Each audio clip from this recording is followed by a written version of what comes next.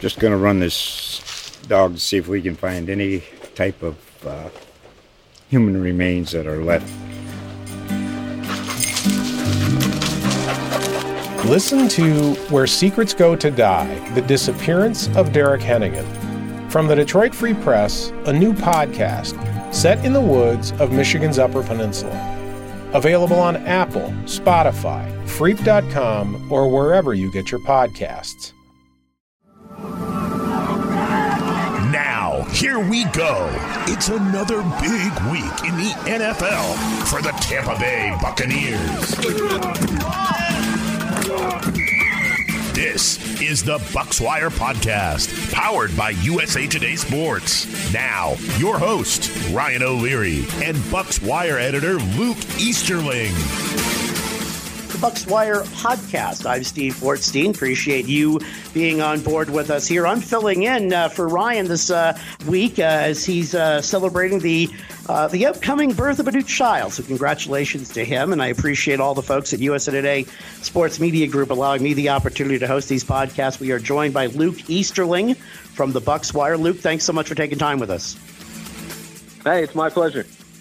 All right, so let's talk about last week, the 28-22 win over the Eagles. Tom Brady, nearly 300 yards, a pair of touchdowns. Leonard Fournette, a couple of rushing scores. Let's take a little walk down memory lane, get your thoughts on the win, improving the Bucs' record to 5-1 in a game-and-a-half lead over New Orleans, the NFC South.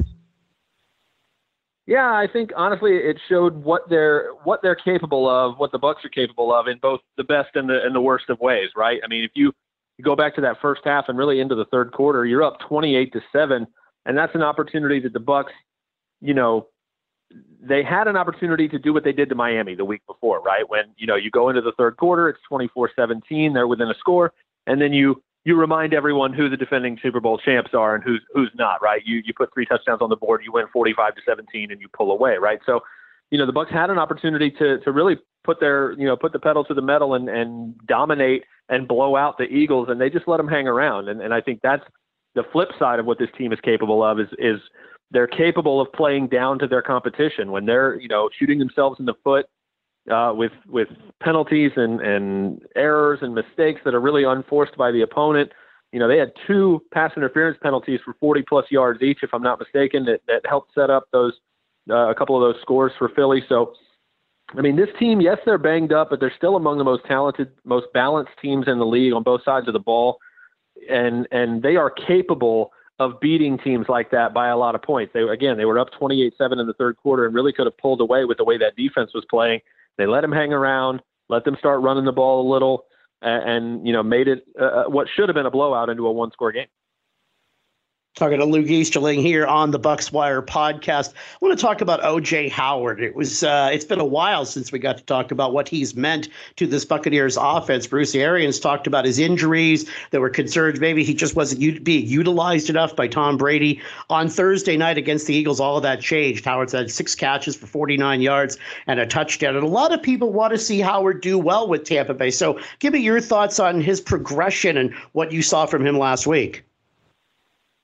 Yeah, well, I mean, we actually just talked to Bruce Arians this week about where O.J. Howard is at, and he's always reminding us, listen, it was right around this time of year last year is when he tore his Achilles, and that's really a full year injury. That's usually a 12-month, some guys don't even go back to being the player they were before, right? And that's regardless of what sport you're playing. Once you tear an Achilles, it's a really significant injury in terms of explosiveness and your ability to be the kind of athlete you're used to being. And I think for O.J. Howard, that's been the road. It's been a long road, a long recovery, and he's been rehabbing and working hard to get back to this place. And Bruce Arians told us a week or two ago that he's still, they're tracking his speed in practice with the various technologies they have to do that. And he's still, not even at 100% based on what he was doing last year before the injury. So there's still room for him to grow and recover from this. But the fact that he's, when he was thrust into the spotlight again with Rob Gronkowski out with that rib injury, when he's got the opportunity to step up to the plate, especially on national TV, and come up with a big game like he just did, it reminds everybody why he was a top 20 pick. It's kind of rare for a tight end, but he's big, he's fast, he's athletic, and I think it's just a chemistry thing. He's got to get used to being targeted that much again and being a huge part of this offense. Obviously, it's not going to be the case when Gronkowski comes back, but the ability to have a player like O.J. Howard at that talent level, developing behind arguably the greatest tight end of all time in Rob Gronkowski, that's just another, there's an embarrassment of riches that Tom Brady has at his disposal, and that's just another example, having a guy like Howard where they can play it slowly and allow him to come back from that injury slowly. Buccaneers going to be taking on Chicago this weekend. We'll talk about that game a little bit later on. I want to get your takeaway on the defensive backfield. And I thought it was kind of a shot in the dark, both because of his age and whatever that incident was earlier this summer with Richard Sherman. I thought it was a bit of a stretch to go out for the Buccaneers to go and acquire Richard Sherman off the market a little bit. And then, of course, he went down with an injury. It's another tough spot for the Buccaneers defense. What's been your take on the situation revolving the constantly revolving door, if you will, of the Tampa Bay Buccaneers DBs? I think, honestly, obviously it's tested their depth. I don't think any team is really prepared to lose their two best corners for a long stretch of time, but that's what the Bucs are dealing with. They lost Sean Murphy-Bunting, obviously, in week 1 early in that game to a dislocated elbow. He's on injured reserve still and doesn't really have a timetable. Carlton Davis had the quad injury a couple weeks back against New England right before halftime, so he's been out since then. He's on injured reserve as well. Bruce Arians has told us that there's really no expectation as to when those guys are going to get back, so I wouldn't expect them anytime soon, probably not before the bye week in week 9. But that's why they went out and got Richard Sherman, and then Sherman comes back, and obviously he gets injured because you're coming straight off the couch into the starting lineup. He had 3 practices before he was starting against New England on that Sunday night game, and there's no way to prepare your body for that, no matter how much you work hard on your own time. Being in football shape, as they say, is just a completely different beast. So he'll be on the shelf for a couple of weeks with that hamstring injury. What it has done is give Jamel Dean an opportunity to step up and prove he can be that guy. And he has done that over the last 2 games. He's got an interception in each of the last 2 games. He leads the team with 7 pass breakups, 4 of which came Thursday night against Philadelphia. Obviously from my draft background, I did a lot of work on him coming out of Auburn. The size, the length, the speed. The only thing that was really a knock on him in that draft class was he was coming off a knee injury, and you didn't know how he was going to bounce back from that. And I think without that injury, Jamel Dean isn't on the board in the 3rd round when the Bucs pick him in that draft. So, he's stepping up to the plate. He is giving the Bucs a number 1 shutdown corner, even though he's really the number 3 on the depth chart, because honestly, that's just who he has to be right now. I think the bigger concern is where else are you going to get that type of play? Because one corner can be ignored. You can just focus on the other guys and pick on the other guys. So who's going to step up between Rashard Robinson, who they just activated off the practice squad, Pierre Desir, who's a veteran guy who's bounced around a little bit, Dee Delaney, who had a great preseason and took one of those last roster spots with his play. Which one of those guys is going to make sure, hey, I'm not going to be the guy who's going to get picked on this week. I'm going to raise my level and my game to the point where, I'm playing where Jamel Dean is and making those plays as well. They're going to have to keep doing that. Those safeties are obviously going to have to keep making plays. Mike Edwards, Jordan Whitehead. I know Antoine Winfield Jr. is still in the concussion protocol as of right now. But those safeties are going to be big as well, because a lot of those guys can come down and play nickel. They're very versatile.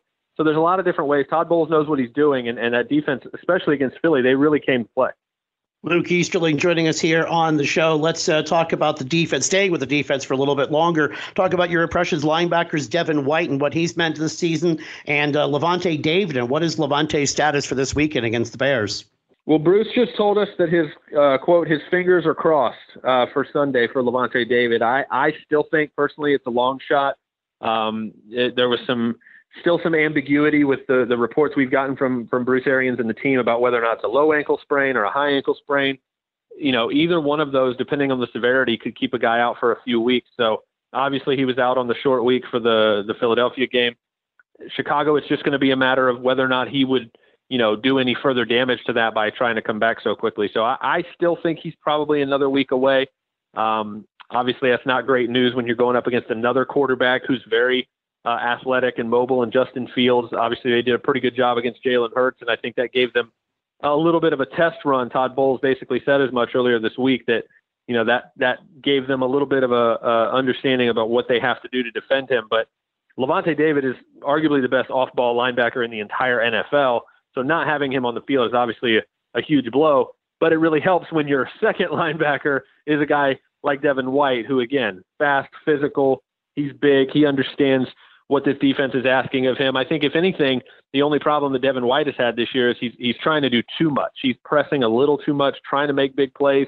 He's overrunning plays and being too aggressive at times. He's such a great athlete. He has those great instincts. I think he just needs to take a deep breath and dial it in and stay focused a little bit instead of trying to make all the plays. I point out the touchdown run, the first one that Jalen Hurts had on Thursday night. Devin White was supposed to spy him on that play, and he got aggressive. He tried to kind of come in more as a pass rusher. He got locked up with a blocker in the middle, and then Hurts basically just walked his way into the end zone on the outside. So he's just got to be patient, make the plays when they're there to be made, and especially with Levante, if he's out of the lineup again, it's going to come down to Devin White taking charge of that heart of that defense and making sure that he's mentally engaged and not just trying to fly all over the place.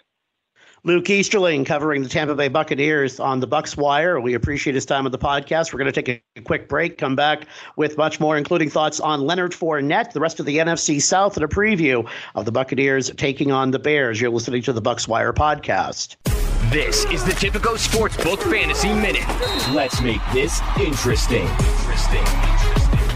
Welcome to week number 7. I'm Corey Bonini of thehuddle.com, here to bring you strong plays as we navigate 6 teams on bye. Quarterback Matt Ryan, Atlanta Falcons, at Miami Dolphins. Coming off of a bye week of his own, Ryan gets wide receiver Calvin Ridley back in the lineup, and it looks like wideout Russell Gage has a chance to return as well. The entire offense seems to be coming around to Arthur Smith's system, and the last time we saw Ryan, he was dropping dimes to rookie tight end Kyle Pitts. Miami has allowed 12 passing touchdowns, picking off only 2 passes since week 1, and 3 teams have given up more fantasy points to the position in this time. Each one of those teams has allowed at least 2 rushing scores to inflate the matchup data. With injury concerns at both of the starting cornerback positions, Miami may have a hard time keeping Ryan under wraps. Running back J.D. McKissic, Washington football team at Green Bay Packers. McKissic's 3 strong games this year have come against the Giants, the Falcons, and the Chiefs, all terrible defenses. The Chargers, Bills, and Saints shut him down. Green Bay is somewhere in the middle right now, largely due to injuries. Green Bay's offense can hang points with the best of them, and Washington hasn't been able to stop a receiver for anything this season. Furthermore, it's unclear if running back Antonio Gibson will be able to play through his continued shin injury after exiting the lineup multiple times last week. His absence would mean more work for McKissic. Detroit Lions wide receiver Amon-Ra St. Brown at Los Angeles Rams. LA's defense of wide receivers isn't nearly as strong as it may seem, at least from a fantasy perspective in PPR. Some of that's by design. In the last 5 weeks, only Tennessee has given up more catches to the position. Washington has allowed 1 fewer reception but 7 more touchdowns in that time. The Rams are playing extremely well with a version of bend but don't break defense. They'll happily give up a lot of short area passing volume to prevent the long ball, as evidenced by a dozen players over 6 games having 5 or more receptions against this unit in 2021. In a revenge game for Matthew Stafford, Detroit will be forced to throw like crazy to have a chance. Not that the Lions actually have a chance. St. Brown should be heavily targeted. Get him in all PPR lineups, especially with so many teams on a bye. Arizona Cardinals tight end Zach Ertz versus the Houston Texans. Still feels weird to say, doesn't it? He posted 4 catches, 29 yards, and a touchdown in Week 6 Thursday night game before being traded the next day. This week, Houston comes to visit and brings its feeble defense of tight ends. The position has averaged 5.6 receptions, 67 yards, and a touchdown every 7.3 catches. All of these are top 9 figures working in Ertz's favor. Additionally, Houston has been surprisingly good against wide receivers, which would mean Kyler Murray is frequently looking toward his new tight end. For more fantasy football tips and advice, please check out our award-winning content at thehuddle.com. That was your Tipico Sportsbook Fantasy Minute. Win your fantasy football league with thehuddle.com and use them to dominate player prop bets at Tipico Sportsbook. For a limited time, new Tipico Sportsbook users in Colorado and New Jersey from this podcast will enjoy a special welcome bonus. Get your bonus today at usatodaybet.com/podcast. That's usatodaybet.com/podcast. See Tipico.com for terms and conditions. 21 plus only. Gambling problem? Call 1-800-GAMBLER in New Jersey. 1-800-522-4700 in Colorado. Just going to run this dog to see if we can find any type of human remains that are left. Listen to Where Secrets Go to Die, The Disappearance of Derek Hennigan. From the Detroit Free Press, a new podcast set in the woods of Michigan's Upper Peninsula. Available on Apple, Spotify, Freep.com, or wherever you get your podcasts. This is the Tipico Sportsbook Minute. Let's make this interesting.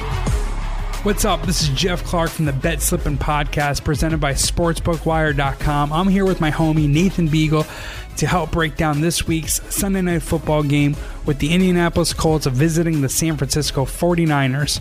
Our friends at Tipico Sportsbook have the 49ers favored 4.5 with the total sitting at 43.5. I like the Indianapolis Colts to cover this number because they're 4-2 against the spread so far this year. Their offense is trending up with T.Y. Hilton coming back and Wentz getting settled into his new scheme. Also, the 49ers are 5-13-1 against the spread at home since Kyle Shanahan became head coach in 2017. Nate, how are you betting your money in this game? I like San Francisco in this game, especially with them having the 7th best pass defense in the NFL and Jimmy G returning. Jimmy G has only lost 2 games this season, and they were to Green Bay and Seattle, having beaten Philadelphia and Detroit, both by more than 4 points. I'm rolling with the home dog coming off a bye week. That was your Tipico Sportsbook Minute. For a limited time, new users in Colorado and New Jersey from this podcast will enjoy a special welcome bonus. Get your bonus today at usatodaybet.com/podcast. That's usatodaybet.com/podcast. See Tipico.com for terms and conditions. 21 plus only. Gambling problem? Call 1-800-GAMBLER in New Jersey, 1-800-522-4700 in Colorado. All right, we're back, and let's dig into Leonard Fournette for a moment, Luke. And again, thank you so much for taking time with us this afternoon. It's really a reminder, to me at least, of what Tom Brady's influence has always been on an offense, especially when he has a reliable pass-catching guy coming out of the backfield. Talk about what you've seen from Leonard Fournette this season. Honestly, we've seen a completely different player than even the guy that we saw down the stretch. He became playoff Lenny and then Lombardi Lenny, right, with his the postseason run that he had. But he was still just mostly a running back, a first and second down, bruiser who could break off a big run here and there. But he was still splitting carries with Ronald Jones on the early downs.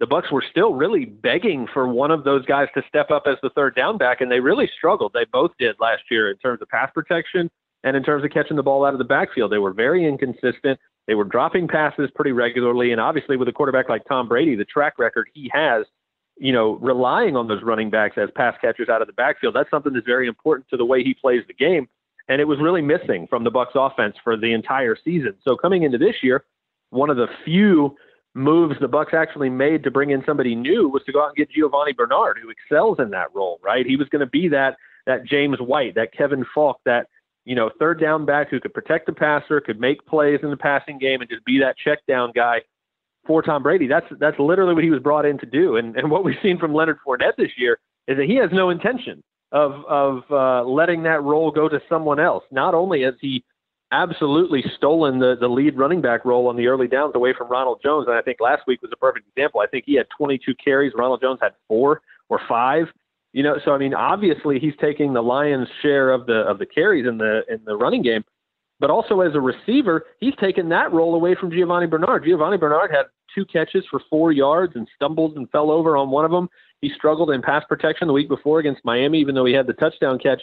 Leonard Fournette has gotten better and better every week this season in terms of his pass protection as a third down back, and catching the ball out of the backfield, and not just catching it well, which again he struggled with last year. He's catching the ball more consistently, but he's then being the player he is as a running back after the catch, and that means making people miss. He's running people over and getting that extra 2 or 3 yards and turning a quick pass into a 7 or 8 yard gain instead of a 2 or 3 yard run if you were running the ball. And that's just huge for this offense, for Tom Brady to be able to push the defense down the field with all those weapons he has, Mike Evans, Antonio Brown, Chris Godwin, Gronkowski, all those weapons that the defensive backfield, the back 7, have to deal with, to be able to check it down to a guy like Leonard Fournette and know that he's going to catch it at 3 yards and turn it into 7 or 8 every time. It's just huge for this offense. So again, Leonard Fournette has become a much more complete back than we saw last year. And that's very, very dangerous for people who are going to play against the Tampa Bay Buccaneers. We know they can throw the ball down the field. It's the fact that now their offense has a balance to it that we just didn't see last year. And that's pretty scary. Luke Easterling, BucsWire.com. Appreciate your time this afternoon on the podcast. Looking around the rest of the NFC South, you've got the Bucs sitting atop the division right now. They're followed by the sort of new look New Orleans Saints, the somewhat walking wounded Carolina Panthers, and of course the Falcons bringing up the rear, who have only gotten in the way of themselves so far this season. Give me your thoughts on that division right now with the Buccaneers leading the way. Yeah, well, I think, at the bottom, you've got some intriguing players and talent and potential in Atlanta and in Carolina. I think they have players who could present problems for Tampa Bay in certain situations, but as a team, they're just nowhere near as complete, obviously, as the Bucs are, coming off the Super Bowl win, bringing back their entire starting lineup. I think that the big question mark is the Saints, because yes, Drew Brees is gone. Yes, Michael Thomas isn't, is still on the PUP list, and that team does not look the same in a lot of ways to the team that swept the Bucs last year. And obviously the upset win in the playoffs was big, but I think it still matters a great deal to this Bucs team that they did not win the division last year, that the Saints still have that NFC South crown that they're defending.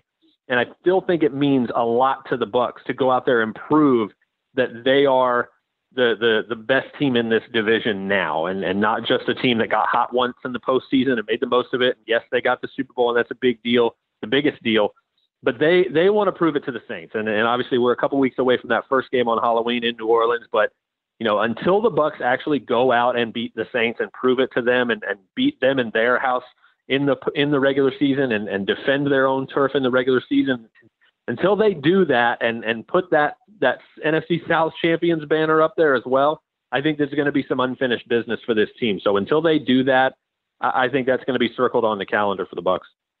Talking to Luke Easterling from the Bucs Wire. Appreciate his time. So let's talk about this weekend against Chicago, and they're dealing with some growing pains as well. Rookie quarterback, you've got news of Robert Quinn going on the COVID list, making his status this weekend unknown. But the Bears sitting at 3-3, maybe not as bad as either we originally thought or as bad as it looked a couple of weeks ago with the quarterback situation over there. Give me your thoughts about the Bears this weekend and what they bring to the table. Yeah, I think, I agree with Bruce Arians that they have probably one of the three best defenses that the Bucs are going to see all year. And I think it starts there, right? And the best way to help out your young quarterback is to have a ground game. Unfortunately for the Bears, David Montgomery is on injured reserve. He's going to be out for this game still. So you're leaning on a rookie in the backfield and Khalil Herbert. You've got Allen Robinson, one of the better wide receivers in the league, but that offensive line is just really, really bad. And again, that's just not a recipe for success when you have a young quarterback. And then you throw in the fact that, Matt Nagy and his, play calling and approach with the strategy that, went so badly against Cleveland a few weeks ago in Justin Fields' debut. Are they going to be on the same page? Is he going to be giving Justin Fields a scheme and a game plan, an approach that's going to make it as easy as possible for him to have success against one of the best defenses in the league? Yes, I know the Bucs are banged up, but they still have Todd Bowles calling the shots. They still have a mostly healthy defensive front who's one of the best in the league, one of the best rushing defenses the league has seen in the last 2 or 3 years. Justin Fields is going to have to go out and beat them in this game. He's going to have to run when there's space to run. He's going to have to try to take advantage of that banged up secondary, but he's going to need time to do that. And that offensive line being so just not, I don't know how else to say it. They're not very good. It's going to be rough for him. They're going to have to get the ball out of his hands really quickly. And it's just hard to run on this team. So I think if the Bears are going to have any chance against the Bucs, it's going to come from the Bucs beating themselves more than the Bears doing it. Again, that's exactly what happened last year. This is a revenge game for the Bucs. Week 5 of last year, they lost 20-19 at the last minute on a Thursday night in Chicago. They played probably their most sloppy game of the season. Penalties, self-inflicted errors, just had no business losing that game. And while a lot of players wouldn't admit it, Devin White said it plain as day in his post-game press conference on NFL Network. He told them straight up that they've had this game circled. They want to go out and get revenge for that game on national television last year. I think that's on their minds. They want to go out and make sure, hey, we're not going to be the same team that beat themselves last year. This team is not on our level, and we need to go out and prove it. Luke Easterling, tell the listeners how they can follow more of your work. Obviously, BucsWire.com. Obviously, also always keeping an eye on the college game as well with the Draft Wire. Yeah. DraftWire.usatoday.com, Bucs Wire.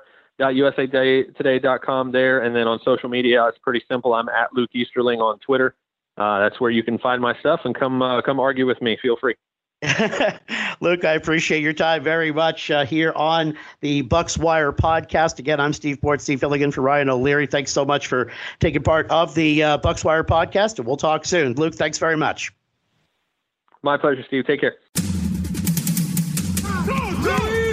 This USA Today Sports Podcast has been presented by USA Today's Sports Media Group and is available in your favorite podcast store. Make sure to subscribe for weekly updates, the latest fantasy picks from Corey Bonini, and the Huddle Podcast, Inside the Weekly Line, with Sportsbook Wire's Jeff Clark and Eston McLaren, and the Bet Slippin' Podcast. We'll see you again next week.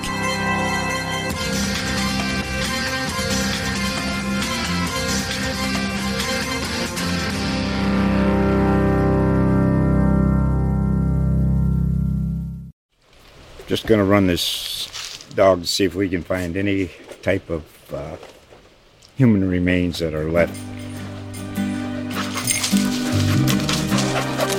Listen to Where Secrets Go to Die, The Disappearance of Derek Hennigan. From the Detroit Free Press, a new podcast set in the woods of Michigan's Upper Peninsula. Available on Apple, Spotify, Freep.com, or wherever you get your podcasts.